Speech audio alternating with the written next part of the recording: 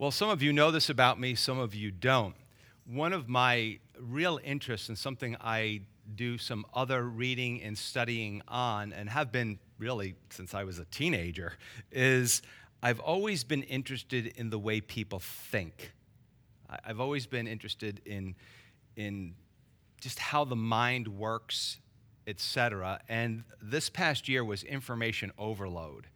There was so much to look at, not only scientifically, but psychologically, sociology-wise. And being a follower of Jesus, I love seeing how the Word of God and studies and research connect. Now, for me, I don't ever find a conflict between actual science and the Word of God. Now, if you want to talk about theories, yes, there's conflict in theories, but I don't find a conflict in those things.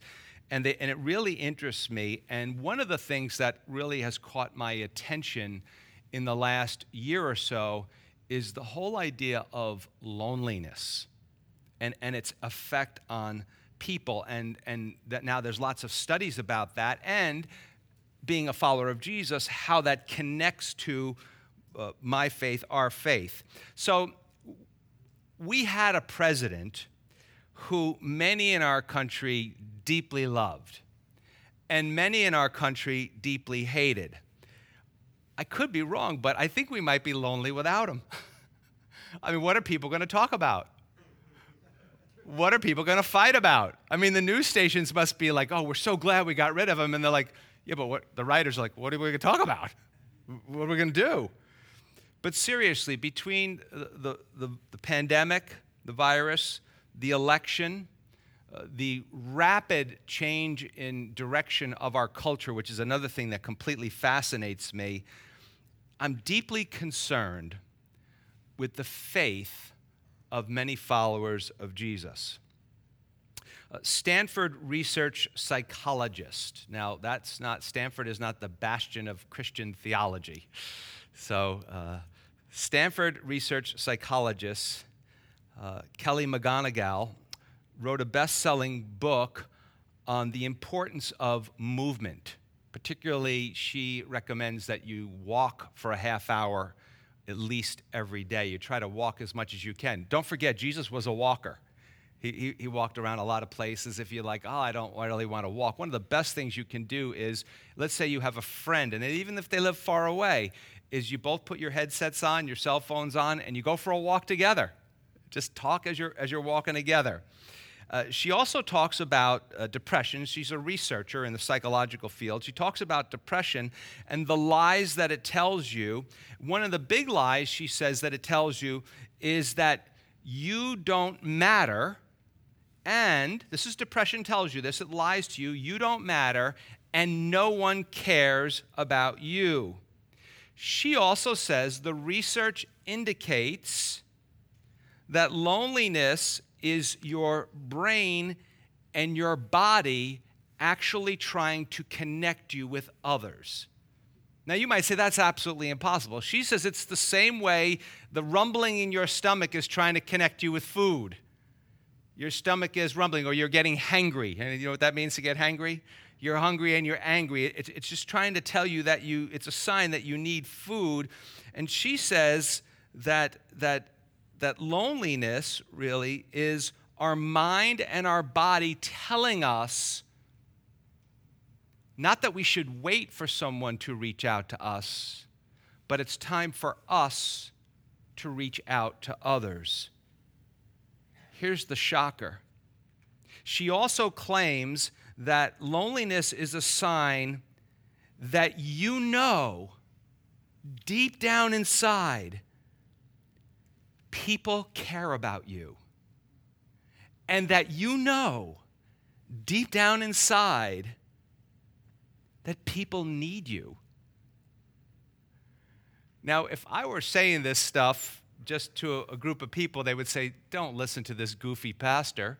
He has no idea what he's talking about. This is Stanford research psychiatrist. So today, we're going to talk about the need that we have for other people. Of course, I said earlier in the announcements, it's an opportunity to sign up for a community group. And the title of our message is Christ's Call to Community. Now, our main focus will be Hebrews chapter 10, verse 24 and 25. Let's read them. And let us consider one another in order to stir up love and good works, not forsaking the assembling of ourselves together, as is the manner of some, but exhorting one another, and so much more as you see the day approaching. So he talks about assembling together. What does that mean? Well, in Acts chapter 2, we're told that the early church in Jerusalem, as it was being birthed, what they would do is they would assemble in the temple. They'd sort of meet each other in the temple. And then throughout the week, they would meet each other in houses. Very interesting. The church we get these instructions on Sunday services. They're peppered throughout the letters of the apostles in the New Testament. But we don't get a lot of instruction on what was going on as they were meeting from house to house. The author of Hebrews is unknown. You can debate those things in your own time. And why is it called Hebrews? Because it's written to Hebrews, written to people who were raised in Judaism, and some of them were true Christian converts. Others just looked the part. They really were not true converts. They were seen around the church or seen around the gatherings, but they were not people who had really put their trust in Jesus. They were not really committed to the Lord Jesus. And the author, as he's writing, makes it obvious to us, he's seen it, many of you have seen it, that oftentimes, people leave the faith. They just do. It's just a reality of the faith. The Apostle John says that they went out from us because they never really were one of us. Now, for most people, it's a progression. And it begins in chapter 2. We talked about it a couple weeks ago. It begins with drifting. And people just start to drift. Some people will say, well, I'm just super busy. How many of you are busy? Don't raise your hand. You all are. Everybody's busy. If you're like, I'm not busy, give us a call. We got stuff to keep you busy. Always thankful for the people who are not busy. Also, some people say that they have been hurt. Life is hard. It is. It is. We've all been hurt. Life certainly is hard. Now, sometimes we have to ask ourselves, press into it. Are we using that as an excuse for our faith, or is it something we really need to hammer out with somebody? Now, this falling away, so he talks a lot about falling away in Hebrews. It's called apostasy. Apostasy. Now, it's different than what the scripture refers to as apostate teachers. Those are guys that are false teachers. We're not talking about them today. Apostasy it means to fall away from the truth, fall away from the faith. You heard it, you kind of even understood it, you knew it, but you stopped.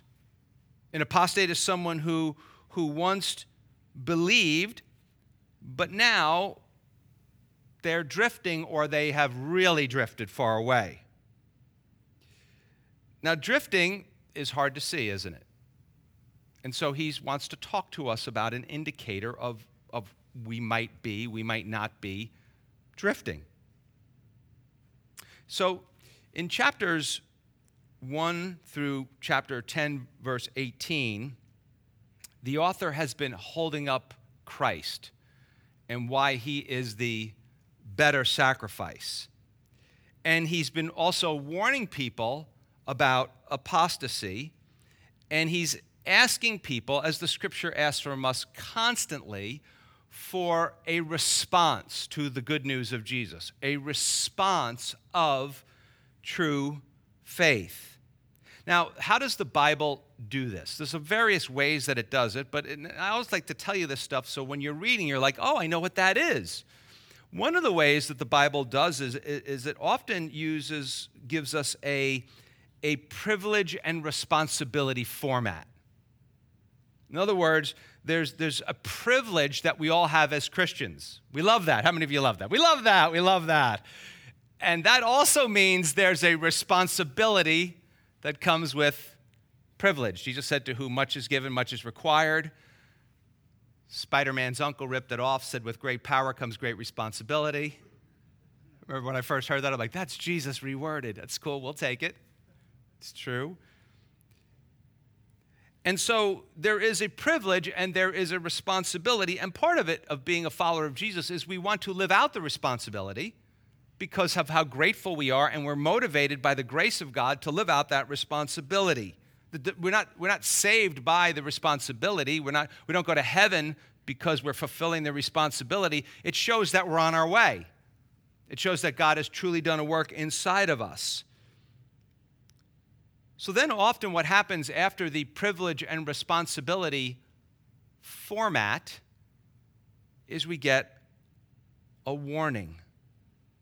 God says there's a warning if you don't sense the desire to live out that responsibility. So we read verses 24 through 25, but remember, when we're reading the Bible, context is king. So if you really want to know what a Bible verse means, go back a few verses and go forward a few verses. We saw that Wednesday night. Resist the devil. Resist the devil. You can make it say whatever you want, but then he tells us what he means by that in the verses before and the verses afterwards. So let's go back, because here's the thing. Sometimes people are like, well, why do you have to tell us the bad news, God? Pastor Jim, why do you have to tell us the bad news? Let's say you were sick and you had a really bad sickness, and the test came back, and the doctor was in with you, and then you leave, and the doctor didn't tell you how sick you really were. And the nurse says, well, did you tell them how sick they really are? They're going to die if they don't get the treatment. You go, I didn't really want to bum them out. What do we call that? Malpractice. Yeah, all the decent people said lying, all the attorneys went malpractice. Right? And so that's malpractice. And so God doesn't want to do spiritual malpractice on us. He wants to be really honest with us. So he wants to tell us, if he tells us something, he wants to tell us that there's going to be responsibilities about it. So if we really want to know what he just meant in chapter 10, verse 24 and 25, we got to go back a few verses. So let's go back to verse 19. 19 to me seems to be filled with hope. He says, therefore, brethren, having boldness, some of your versions say confidence, to enter the holiest. Now, a Jew would automatically think the high priest going into the most holy place on the Day of Atonement. But we now have the boldness to enter the holiest by the blood of Jesus, by a new and living way. So something dramatically has changed, which he consecrated for us through the veil, that is his flesh, Jesus dying, and having a high priest over the house of God. Now, this actually begins in the book of Hebrews, what most Bible scholars call the practical section. After lots of theology, he closes the book with practicalities, and he talks about how to be connected to God because of the work of Jesus Christ. So the writer says, because of the work of Jesus, true followers of Jesus, those who have turned to God, put their trust in Jesus Christ, turned from their sin to God, trust in Jesus instead of themselves, how they can now enter boldly, with boldness, not obnoxiousness, into the presence of God, into the holy place. If you will, we can go right in, as a child can to his father, we can go right in to the presence of God, to the throne room of God.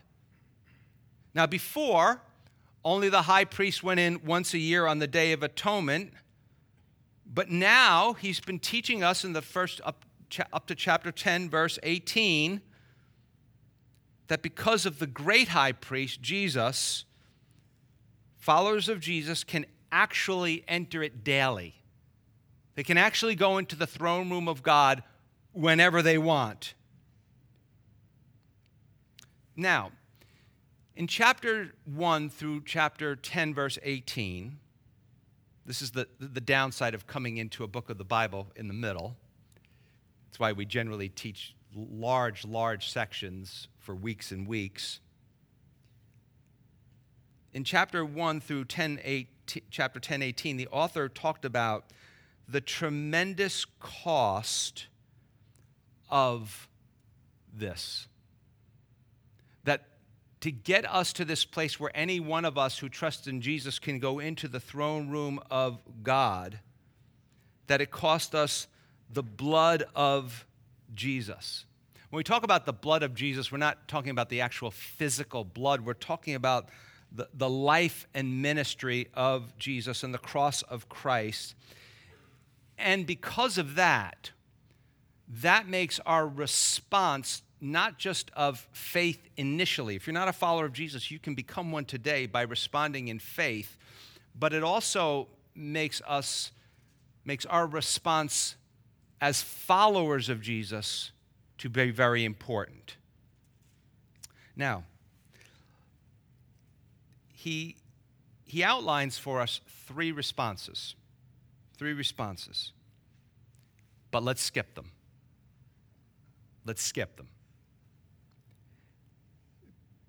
And let's go to the end. Actually, we're only going to go to half of the end because it's going to be too long and too much. And let's look at the results of apostasy. Let's look at what God says happens to people who walk away from the faith. Now, some people say, did they lose their salvation or did they never have it? I'm more in the never have it camp, but I always say, listen, just walk with Jesus and don't make it your concern. Stay close to Jesus. But he talks about what happens to people who walk away from the faith. So we're skipping ahead to verse 26. And it's kind of scary. I'm being honest with you. He says this, for if we sin willfully, let's just stop right there for a second. Notice how the Bible writers, we've said this many times before, they include themselves. Notice he doesn't say, if you guys do this, you're not doing enough for God. You're not doing this. You're not doing that. No, he says, if we sin willfully after we have received the knowledge of the truth, there no longer remains a sacrifice for sins, but a certain fearful expectation of judgment and fiery indignation which will devour the adversaries. Apostasy actually makes you or me, any of us, an enemy of God. We're either children of God by nature or we're enemies of God. We're children of God by grace through faith, and that changes our inner nature, or we are enemies of God. And so apostasy confirms where you are, where I am. He uses then in verse 28 an example from Deuteronomy 17. Anyone who has rejected Moses' law dies without mercy on the testimony of 2 or 3 witnesses. And now he calls the witnesses to court. Of how much worse punishment do you suppose he will be thought worthy who has trampled the Son of God underfoot, counted the blood of the covenant by which he was sanctified a common thing, and insulted the Spirit of grace? By the way, do you see the Trinity there? The Father, the Son, and the Holy Spirit are right there. God's going to judge you because you trampled the blood of Jesus, and when the Holy Spirit testified to your heart, you said, no thanks. Verse 30, for we know him who said, vengeance is mine, I will repay, says the Lord. And again, the Lord will judge his people. Let's stop right there for a second. If you're a follower of Jesus, you have been vindicated. You will be judged as being, because of Jesus, able to go into eternal life in heaven. So that's good news. But look at verse 31 for those who reject it. It is a fearful thing to fall into the hands of the living God. Now, loved ones, please remember, he's writing this to church people. So when I complain about the church being in America being in a state in large measure of apostasy, now you know what I'm talking about. And so the Bible writer is clear here, being casual about our sin and being casual about our rebellion against God, from God's point of view. I know this is scary. That's why I only did half of it. God finds it to be insulting to Jesus, insulting to the Holy Spirit, who's speaking to our hearts. And he says, for those two things, you should be afraid. You should be afraid. Now let's all take a deep breath for a moment. Because I don't know about you, I read these things and I'm trembling when I read them. The reason I didn't want to end with this is I wanted to talk about maybe a way we can avoid it. The scripture is very clear on the quick forgiveness of believers' sins.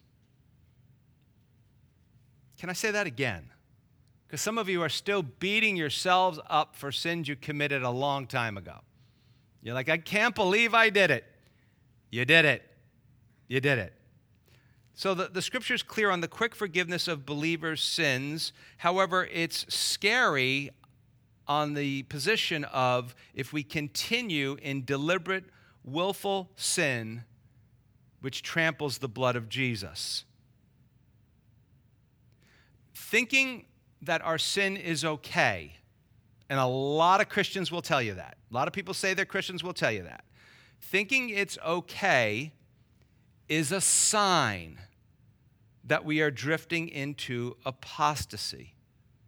And the Bible writer is urging the readers, warning them, and we're part of the Bible readers, not to leave the faith, because if you're not careful, you might find yourself outside of grace. It's very clear. To receive the knowledge of the truth and then reject it is to give up, is to say, I don't want.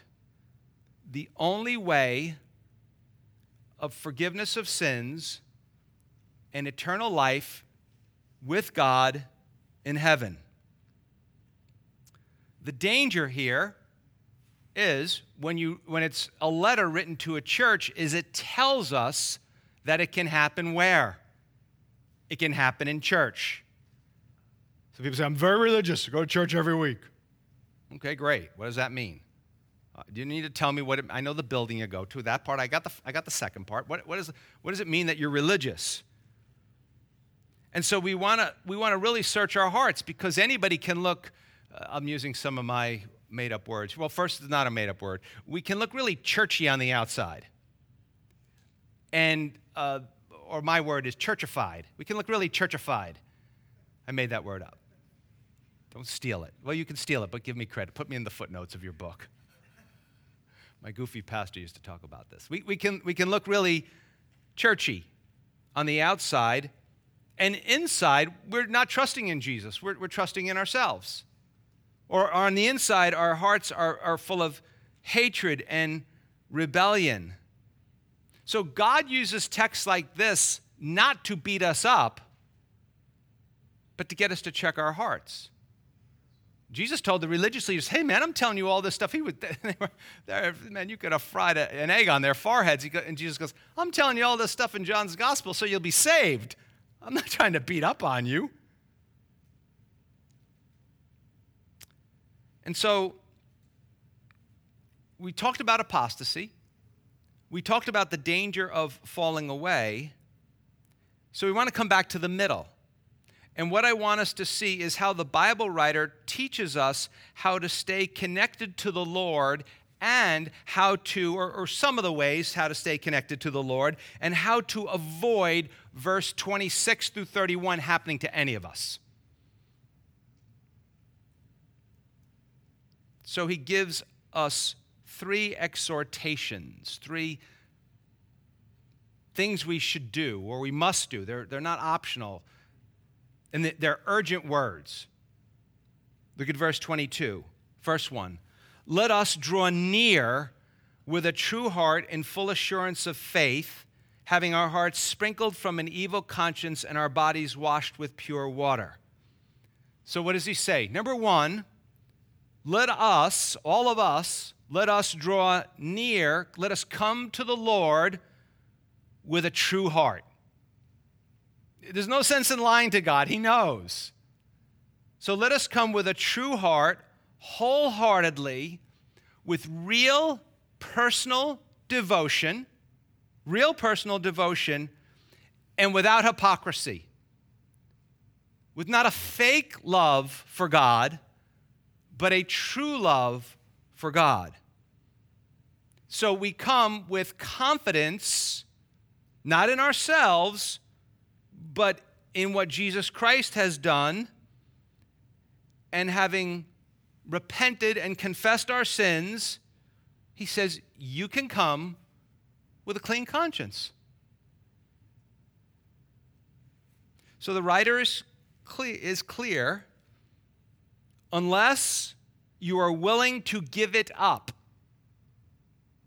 unless you are willing to change, unless I'm willing to change, the throne room of God is no place for stubborn and rebellious hearts. Unless you're coming in and saying, I know my heart is stubborn, I know my heart is rebellious. God, please forgive me, I need your help.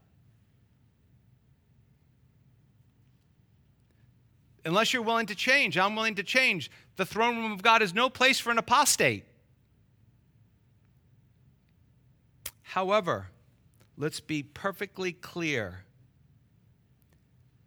If you are falling away and you know it right now, or maybe you've come back today, know that if that's the case, God is at work, and there is a great welcome in the throne room for those who are drifting and want to come home, and those who are afraid they have committed apostasy and they want to return to God.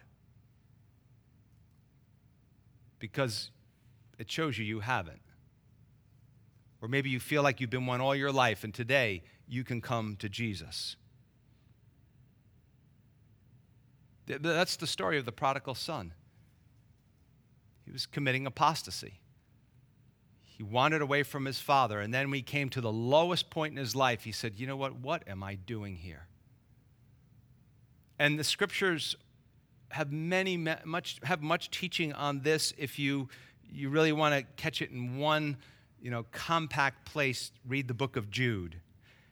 It's a quick read. It's 1 page in your Bible. Second thing, verse 23, let us hold fast the confession of our hope without wavering, for he who promised is faithful. So the second thing he tells us is, the third exhortation or encouragement or command is let us hold fast, or let us hold on to our faith. We might say, Lord, may we be consistent in our faith in a world and in a church that seems to be falling apart, that seems to be changing its values. I think most of us would say that we've never seen any change as quick as we've seen in the last 5 to 10 years. And a lot of the church is just going along with it.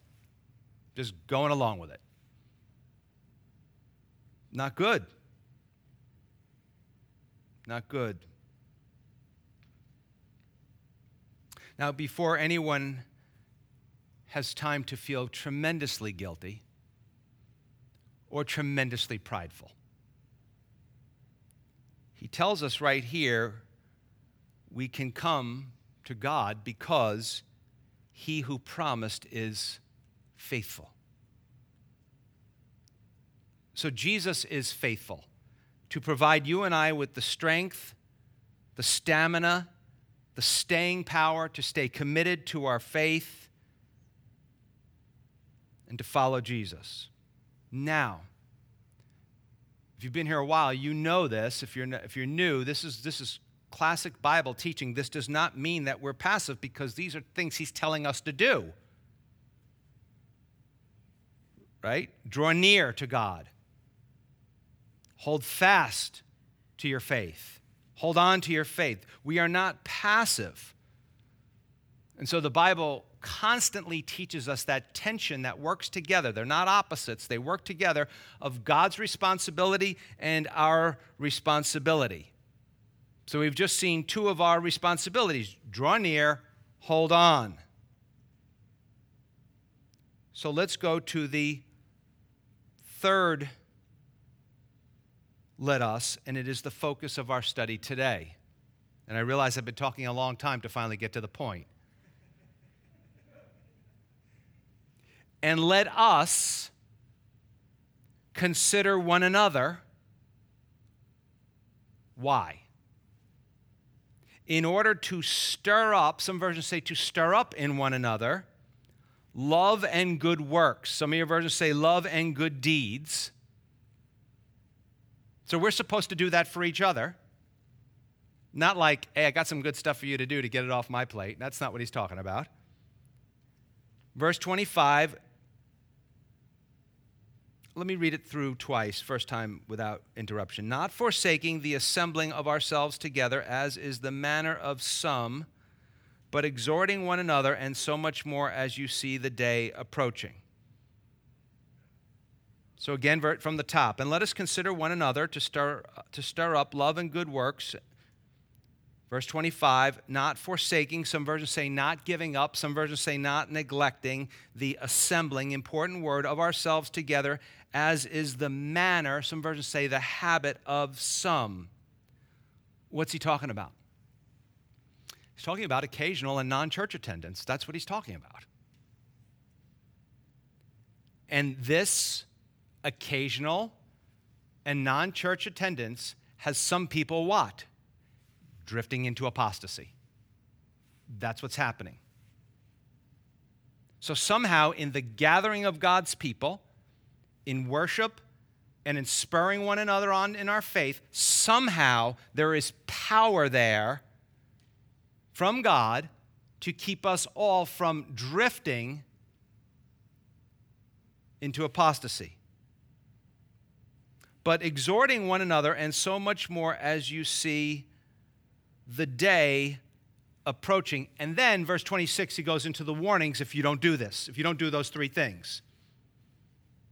So, having put your trust in Jesus, we saw that we're able to come to God in a new and living way, which means not only do we have a new relationship with God, we can enter into his presence, but we also have a new relationship with his people. Things are very different than they were before. Now, I realize for a lot of you, this is a very different concept than what you grew up with. I grew up in a church where you came late. The service was about 35 minutes long.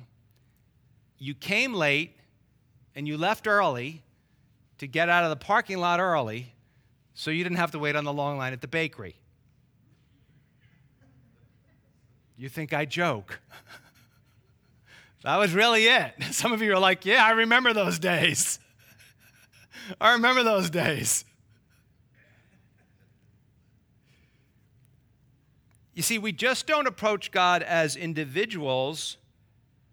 Also, he's telling us that we approach God's people and we are involved in their lives.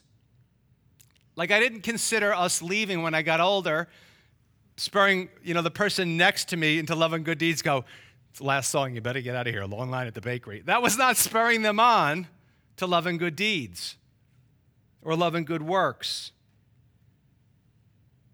So notice the words. He says, consider, think about this. Think about this. We have a thinking faith. How How much time do you really spend thinking about your faith and what it means in every decision that you make in your life? Think about your faith. Think about how to stir up your own faith. Think about how to stir up the faith of others. Think about how to exhort people, how to encourage others. These are active words. You could say he's actually saying part of your responsibility as a Christian is to help other Christians to stay in their faith. Not one guy leads or one woman leads the small group and it's her responsibility to keep everybody else in the faith. That's not the way it works. It's everybody's responsibility in the church, in the group, in the serving team, in other Christians you know from your past life, past Christian life, maybe where you used to live or something like that. We all have a responsibility to keep one another in the faith. And so the idea here, he's talking about true Christians will be regularly gathering to strengthen and encourage one another. A lot of times that happens just in just something you say, and somebody in your group is like, wow, like I feel the same way. I thought I was the only one. Now, this can't happen without opportunities to meet. That's why the early church, they were met in the temple, probably a larger group, and in houses, probably in smaller groups. That's why we have church. That's why we have community groups. That's why we have other opportunities to meet, so we can spur one another on. But also, part of spurring one another on to love and good works is challenging people in a loving way. We all make a lot of excuses, don't we? And sometimes we just need to love somebody and just say, man, is that really true, or is that an excuse? I'm not trying to get down on you, but we're supposed to sharpen one another. Is that really the deal? But here's the thing, it will never happen unless we participate. So some of you right now, you're like pushing back on me, saying that, well, I don't really want to do that. I don't really want to do that. Now, I realize it's a little different now, the way church is now, but I just want to tell you something. I feel ripped off by you. I do. Because I feel that if I'm supposed to do that for you, then you're supposed to do it for me. And you're supposed to do it for them. And for them. And for them. And for them. And they're supposed to do it for you. And for you. And for you. And for you. You say, I don't think I can do it. Sometimes it happens in the most incredible different ways. I won't say what it was, but Pastor John told me something before the service that my good friend Pastor Tom, who I was talking with yesterday, had said to him when he used to work at that church. And he said, it wasn't easy at the time, but it changed my life. This is incredible stuff. Now, this is, to be honest with you, this is one of the big you must attend church verses. It's because that word assembling is the word episynagogue. Does that sound familiar to you? Go to the synagogue. So it's a word of an official assembly. So he's saying don't neglect the official assembly of God's people. Luke 4:16 says, as his custom was, Jesus went to the synagogue on the Sabbath day. So if you walked into Nazareth on a Saturday and you were like, yeah, I wonder where Jesus is, they would go, he's at the synagogue. He's always at the synagogue. Like, you want to find Jesus? He's either going to the synagogue or walking to the synagogue or walking home from the synagogue, or at home enjoying the Sabbath. People say constantly, well, I don't need to be part of a church to be a Christian.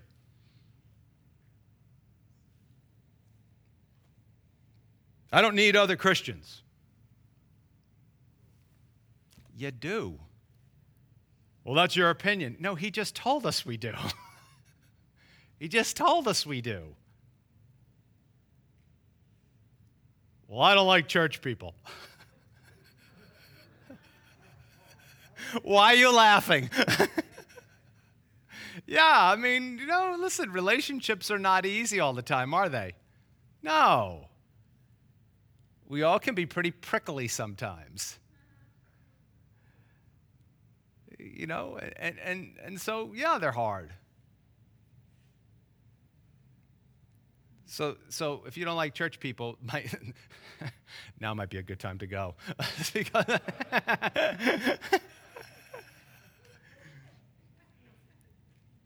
Because I really want to ask you this question. I got a lot of soul-searching questions.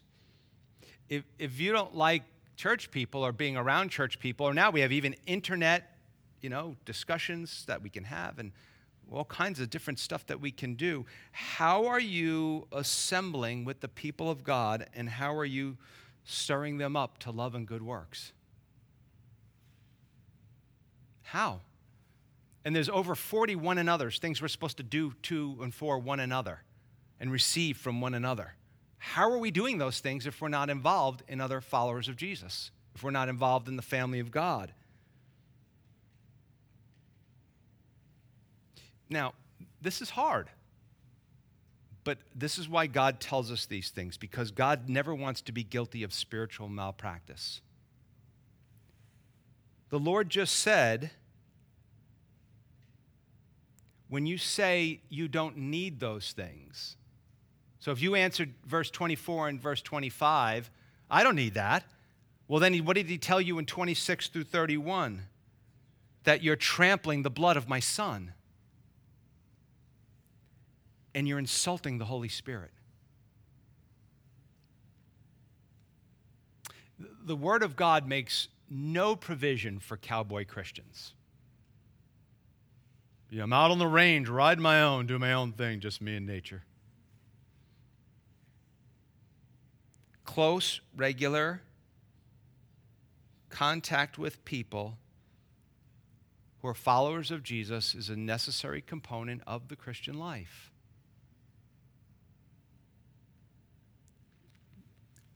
God is a Trinity. Father, Son, and Holy Spirit. What does that mean? That means he is deeply relational. Deeply relational. And we are created in the image of God. What does that mean?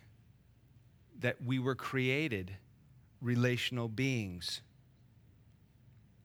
So our faith generally, now there are exceptions, but they are very rare.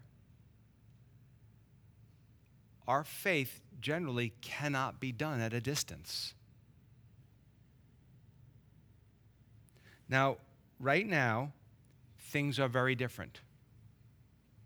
And there are some of you watching online who should really stay home and watch online because of some health issues. We want you back when it's safe to come back or to leave your house or whatever. We understand that. We understand that. And there are people who are in homes and need visits from Christians. They can't get out. Or maybe they don't even have a way to contact the outside world. But they need people to come see them. But that's not most people. And a lot of people are backing away from some of the things that God says will help you stay in the faith. And I have encouraged you before, and I will encourage you again. I would double down on my efforts in this season. Whatever I was doing before, I'm trying to double up on it. Because I know the effect of loneliness and isolation, and I know the effect that all of this is having on us, and we still have more time to go. And again, I would double down my efforts by grace-motivated effort. I would think about what are the benefits that God will accrue to me, not to gain his favor, but how is God going to be growing me and using me and developing me and letting me experience his closeness. We're drawn near to God. We learned about Wednesday night. How's he going to do that if I practice the spiritual disciplines of Bible reading, prayer, being around other followers of Jesus. Now I'm going to really rub some people the wrong way.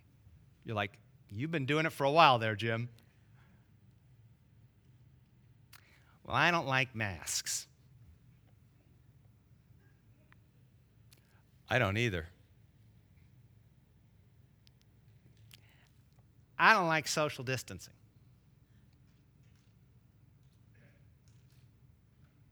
Let me tell you something, man. Those masks hide your mouth, but they don't hide your eyes when you're crying during the message, and I see you.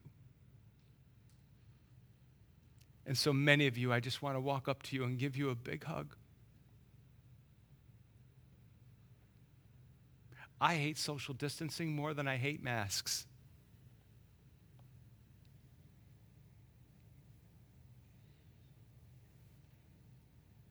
Well, I don't like all this stuff. And I'm not coming back to church, or I'm not going to be involved in anything. I'm not doing any kind of Zoom group. I'm not doing any virtual group. I'm not doing any of this stuff until it's all back to the way I want it.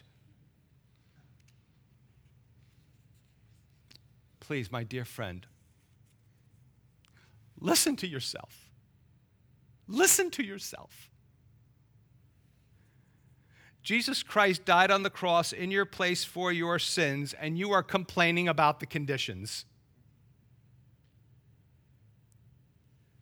I say this in all sincerity, in all love, and in all firmness.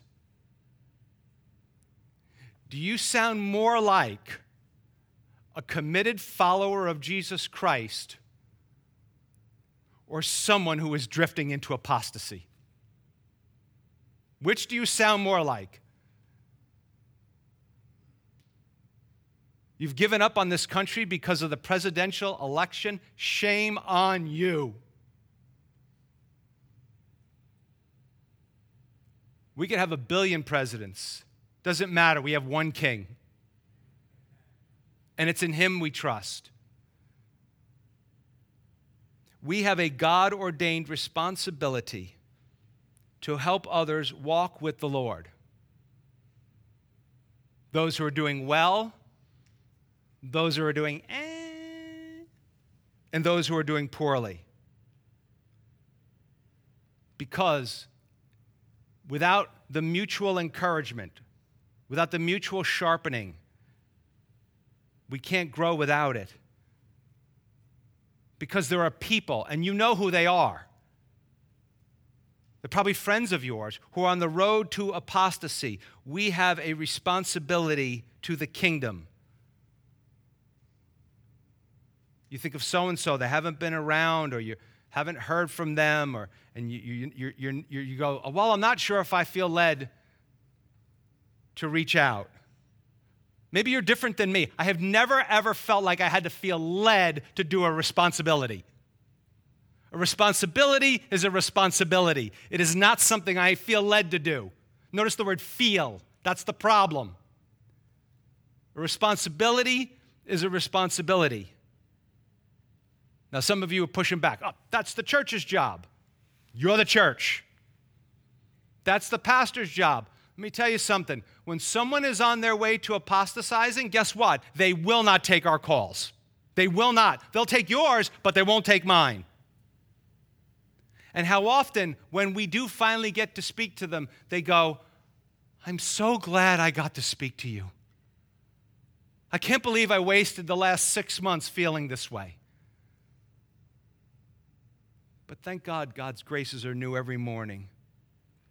Notice the end of verse 25. He says, so much more. Note the urgency as you see the day approaching, the day of Jesus' return as judge. The Bible writers telling followers of Jesus throughout the ages, as we see things getting worse, and I know we think, oh, it could never get any worse than this. Really? Really? Daniel living in Babylon? Come on. Nebuchadnezzar coming in and leveling Jerusalem? Come on. The Jews living in Egypt when Moses was alive? Come on. Are we that soft? I don't mean to be mean, but sometimes I say to myself, am I that soft, God, that I'm going to let these little things derail me? See, all throughout biblical history, people are being pulled from the faith, and the Lord says what? Don't you stop gathering, and don't you stop your brother and sister from gathering. So maybe if it's three of you meeting for coffee or something like that, or having three of you just having a call together and say, you know what? We have a lunch hour. We're in a small group, we're in a community group, we serve on Sundays, we go to church on Sundays, but why don't we every Tuesday during our lunch hour, let's make it simple. Let's make it simple, no preparation. We're going to read a chapter of the Bible. We're going to each talk about for 5 or 10 minutes what's going on in our lives, and then we're going to pray, and we'll be back to our desks and back to our work. That's simple. That's simple.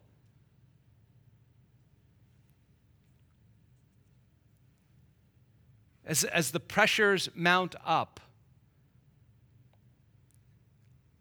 as time and money are tight, it's like God wants to say to us, now's not the time to give up. Now is the time to get going. And remember, our friends and family members and coworkers, they are watching us now more than ever.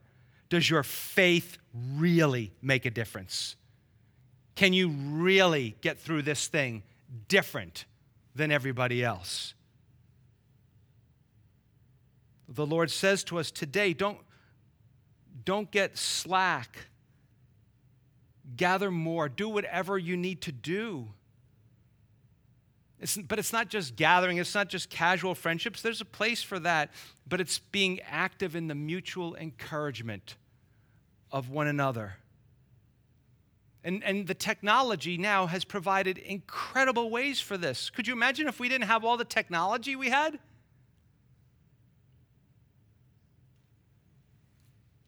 Quite simply, God's calling us all to watch out for one another in love.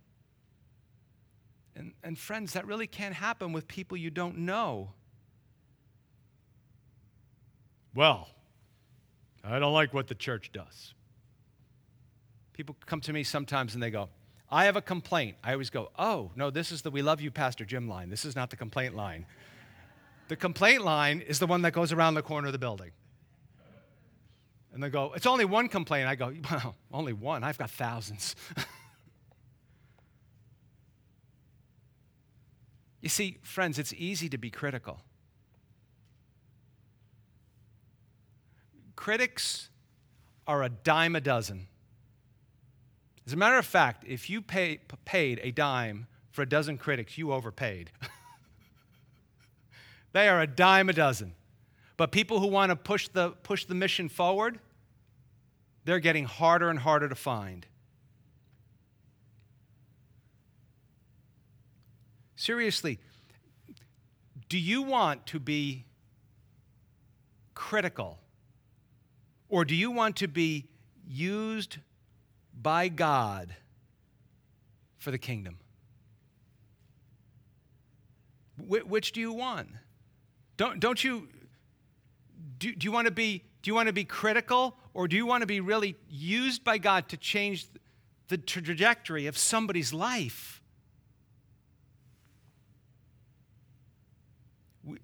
We are called to something much bigger than people who don't follow Jesus. We are part of a heavenly movement that is united together in Jesus Christ. Just give me a few more moments. It's like the Apostle Paul when he says, as he starts to wind up his letters, you got another few chapters to go. I just want to meddle a little. You're like, meddle a little? My goodness, Pastor Jim. This is like this sermon on meddling. For years, sociologists have been telling us that we are living in perhaps the most individualistic generation and country the world has ever seen. What are they going to say about this time period? Oh, my goodness. Our boundaries, which are necessary in certain ways, are like the Great Wall of China, or walls that are going up all over the world that are designed to keep people out. For most people, for most Christians, we think our weakness is the problem. I don't really think our weakness is the problem. I think our perceived strength is the problem. We think we are stronger than we really are. It's easy to read Hebrews chapter 10 and think, I have no time for this. And if that's what you're thinking right now, there's one important point that you've missed. We all need help. We all need help. Because if we don't get the help that God has provided to us through the body of Christ, we're going to end up in verses 26 through 31. So one of the things that God has done, he's built a safeguard of the local church and the gathering of his people to keep us in the faith. I mean, you're never going to convince me otherwise. You're going to have a tough time convincing me otherwise. The purpose of the church is to gather to worship God. That is ultimately the purpose of the church. But to keep us in the faith, worship, the teaching of God's word, and the love we share among one another are, if you will, guardrails to keep us from falling asleep and drifting and going over the cliff. It's easy to believe the lie that we don't need the people of God. And I think God might say to us today, without them, you're not going to see a lot of things.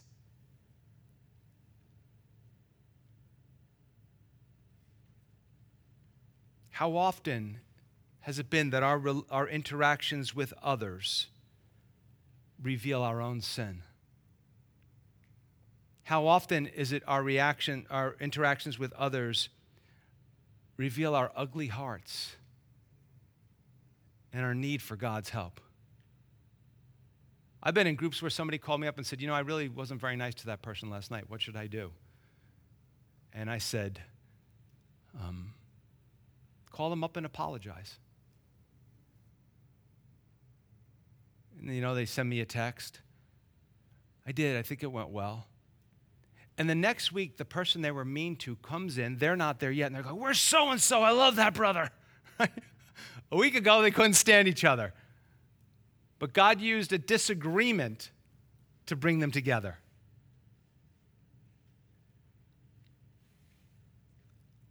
You see, it's very easy for us to be like little children. Those of you who've had little children, you know what it's like when you're trying to teach them something. Trying to teach them how to ride a bike. I know how to ride a bike. You're like, well, all right, still put the knee pads, the elbow pads, the helmet on. You don't know how to ride a bike. Right? You try to teach them something. I know what I'm doing. No, you don't. You're a fool. You don't know what you're doing. But we're the same way. By his grace, he shows us through other people often our flaws to help us to see. It's easy to act like phonies, even in church. You come in and somebody says, hey man, how you doing? I'm fine. I'm just doing fine, brother. How are you? When you're dying on the inside. You're dying on the inside.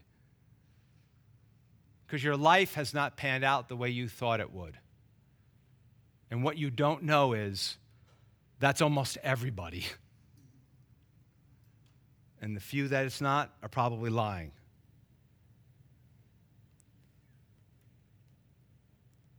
We close our faith discussions with things like, I'm busy.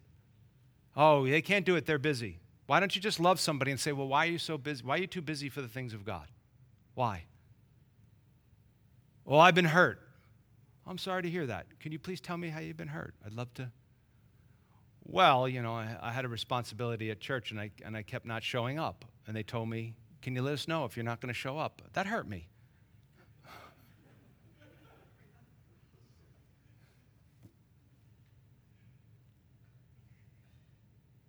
You see, we don't love people when they give excuses that have no validity. We love people when we say, hey, just can you explain that to me? Let me understand that. We've had so many people that have come to our church that have said they've been hurt. And when they thought about it, it wasn't quite, maybe they misunderstood some things from other people. A maturing Christian is someone who admits that they need others to help them stay in Christ. I need others to help me keep my sin and my salvation out in front of me.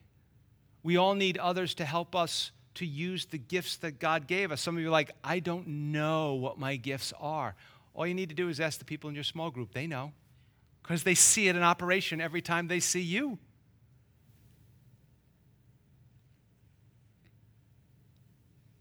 A few more questions and we're done. I promise. Think about this. How can someone say, I love God, but I don't want to be with his people?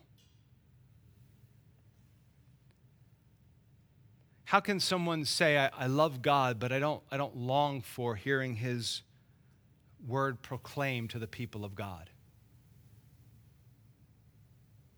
You know, the experts have been telling us one of the best ways to get through this current pandemic season is to keep your routine.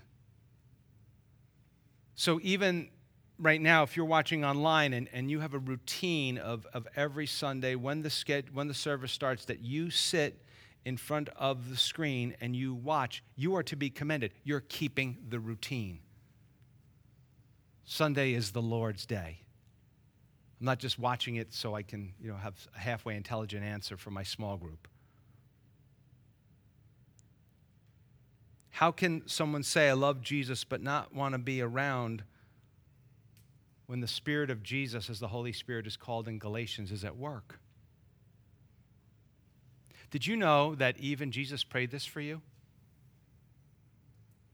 John 17, he's praying to his Father the night before the crucifixion. He says, I do not pray for these alone, talking about the apostles, but also for those who will believe in me through their word. That's us. We're in the Bible. Pretty cool, huh? Verse 21, that they may be one as you, Father, are in me and I in you, that they may also be one in us, that the world may believe that you sent me.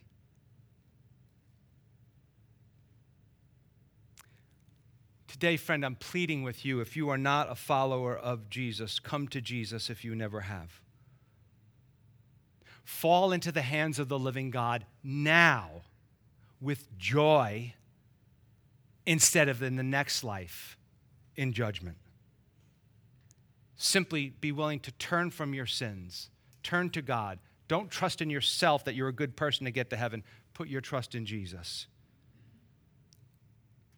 Or if you have wandered, or you know you are wandering right now, come back to Jesus to avoid the horrors we read about and the joyful experience that awaits you.